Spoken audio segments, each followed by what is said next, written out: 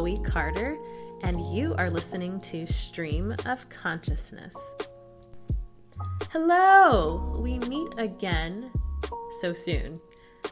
It is the same day, and I just recorded the Lionel Richie episode that I just posted, and here I am filming yet another episode. And I'm able to record both of these right now because both of these little mini episodes are story time episodes. The first one was about Lionel Richie. I hope you tuned in and listened to that one. It's a really funny story about my dad's connection to Lionel Richie. I'll just leave it at that and make you go listen to that episode. But this episode is about something I don't see or hear enough people talking about for whatever reason. It was something that was really significant, and I am referring to the BET Honors Awards. Not the BET Awards. No, I'm not referring to the BET Awards. I'm not referring to the BET Hip Hop Awards. I'm referring to the BET Honors. That was an award ceremony. I believe it began probably in like the mid to late 2000s. I'm actually looking online right now. Let me check. The BET Honors was established in 2008, and the last award ceremony happened in 2016. I had the pleasure, the opportunity to work the BET Honors the last 3 years of the program. So I worked that show as a seat filler. Now, if you're not familiar with a seat filler, it's essentially a job and it entails sitting in empty seats in a given venue for a filmed, produced award show or any show, really, where there is an audience element. So in this case, for the BET Honors, this was a filmed, televised award ceremony that, for the last several years of its existence, was filmed in Washington, D.C. That's how I was able to work this event. And I found out about the event through a friend of mine who is extremely private, so I will not mention her name on this episode. But through this friend, got connected to another friend, a guy that worked at BET. He was a PA, and he really got us to hook up to do this event. And so the two of us, went every year from 2014 to 2016. So yeah, we were both in our like early to mid 20s. Really an amazing event, a once in a lifetime, seriously, experience, just because of the caliber of the people who were being honored, the people who were performing. The event itself really was a who's who of Black DC, of Black Hollywood. It was a very distinguished award ceremony. I wanted to quickly look up online just to give an overview of the event, to give you a sense of the type of event it was and the fact that it was so vastly different than what you'd expect from BET, honestly. Like, it was a very distinguished, very well done event. So I'm pulling this from BET's press room. This powerful and inspirational event aims to put the spotlight on the achievements of distinguished leaders in the fields of music, education, entertainment, technology, and business. Every year, BET Honors is one of the most moving experiences in television specials on BET networks. So truly, I mean, the summary is great. They awarded 5 awards every year to people, celebrities, very successful people across those fields. I had to pull up the list of names in preparation for this podcast again, because like I said, I went 3 years in a row, and every year it was jam-packed with the most, Black leaders, Black legends, you know what I mean? People who there is no explanation needed. So in 2014, the first year that I went, it was hosted by Wayne Brady. The honorees were Berry Gordy, Aretha Franklin, Ice Cube, Carrie Mae Weems, who is a very well-known artist and photographer, and Kenneth Chenault. I believe that's how his last name is pronounced. He was an executive at American Express, I believe. 2015, the honorees are Dr. Janetta Betch-Cole, Felicia Rashad, Usher, John W. Thompson, and Kanye West. In 2016, the honorees were Lee Daniels, Melody Hobson, Patti LaBelle, L.A. Reid, and Eric Holder. And I'll just pause there. Like, those were the honorees, and those were the people, being celebrated that night. There were people, friends of theirs, celebrity friends, other prominent people who were presenting those awards. There were performances in those people's honor. So there were a lot of other musical guests. And the audience was filled, like I said, with other Black legends, other Black celebrities, and also just like the, Black, like I said, Black who's who of DC. You could also, at the time, purchase tickets to go to this event. But like I said, I was working this event as a seat filler, so that was what was cool, is that I was able to go to these events and never once paid to go.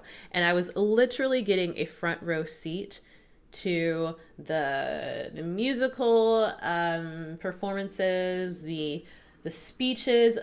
I was literally sitting shoulder to shoulder with these people as a seat filler, but more on just the responsibilities of that later. But I just wanted to give an overview of the show itself. Is that, it was a legendary night, to put it lightly. The show was hosted by Wayne Brady, I believe, for 2 of the years that I attended. I think the last year it was either hosted by Anthony Anderson or Arsenio Hall. I believe Arsenio Hall. But for whatever reason, Anthony Anderson always sticks out when I think of the show. And I don't think he ever actually hosted, but he was somebody that was there who was always so kind and so friendly and just a comedian behind the scenes as well, that he always stuck out to me, and I thought he was the host. But Anthony Anderson did not host. I believe he was presenting an award for one of those shows. But the experience was amazing. Like I said, my friend and I would go together every year. I would actually go and rent a dress because I would not have any, ball gowns laying around. And the attire for this event, if I did not mention, was very formal. Okay, this is like a super formal event, award ceremony. There's a red carpet. It's being televised. You want to make sure you look good, right? So we would go get ball gowns, some evening gown. One other thing I did not mention is that BT would hire a lot of seat fillers for these shows. And specifically, they worked with Howard. I believe they advertised a lot at Howard University at the time. And so a lot of the people that would end up applying were Howard students, and then those were the people that would end up being seat fillers. So myself and my friend were not college students at the time. We had already graduated from college. We were, like I said, in our early 20s.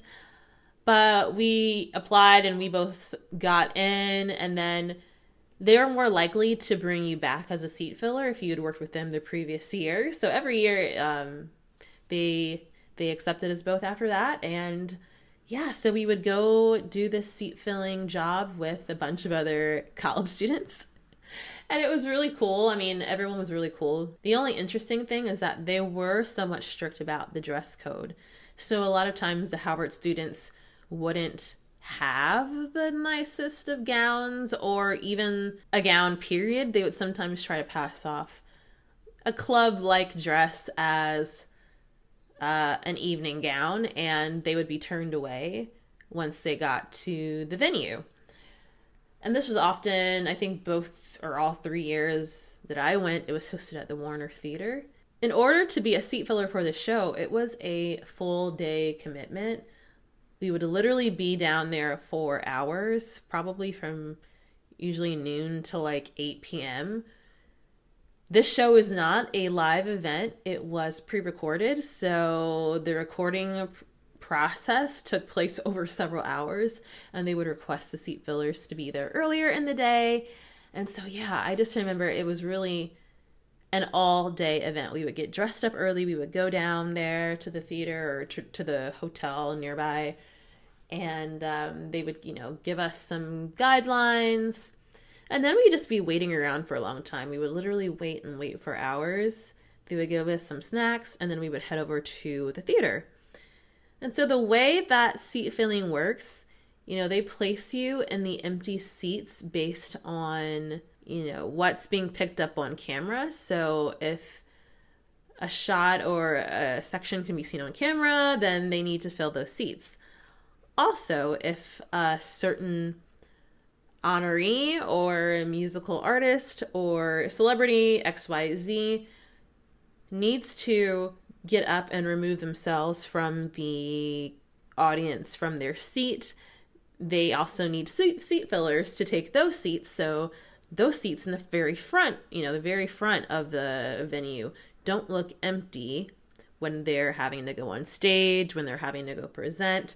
So it's a constant, I'm explaining this because it's a constant shuffling of people. It really is a massive production, behind the scenes. And that was really something I learned in watching these award shows and watching the production. It really is such a masterfully coordinated, choreographed production experience, because when they're not filming, people go flying, right? Like celebrities or entertainers are entering the theater, people are going on stage, people are going to the bathroom, and so behind the scenes, production is moving people around. They're taking people from the back, they're taking people from a room and putting them in the front.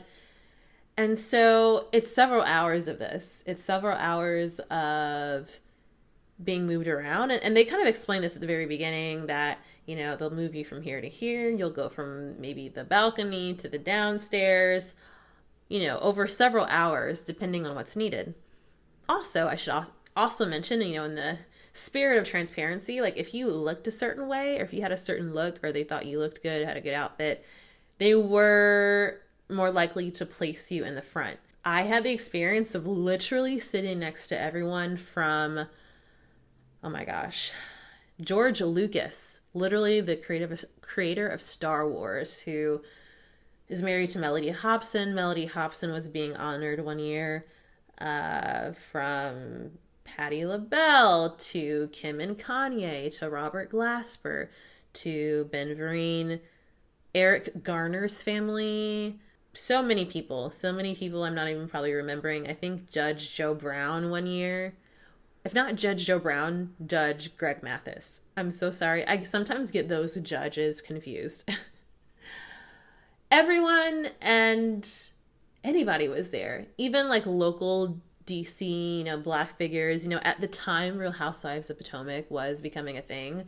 And I remember first seeing Giselle Bryant there. Everybody. I mean, the performers, Mariah Carey, Tamar Braxton, Ludacris, Janelle Monáe, Smokey Robinson, Karen Clark Sheard, Jennifer Hudson, Avery Wilson, Mary J. Blige, Dame Dash, Charlie Wilson, K. Michelle, Neo.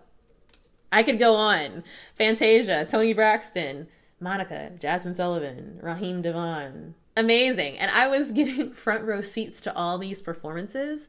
And because it was a pre-recorded show, not live, they would often re-film performances. So I remember one year, Aretha Franklin was being honored, and she did sing that year. Actually, her performance for that year's BET Honors was so legendary that it is a very popular GIF, whatever you say, tomato, but the clip of Aretha Franklin coming in from the wings, entering the stage, and throwing off her fur coat, wearing the the Presidential Medal of Freedom.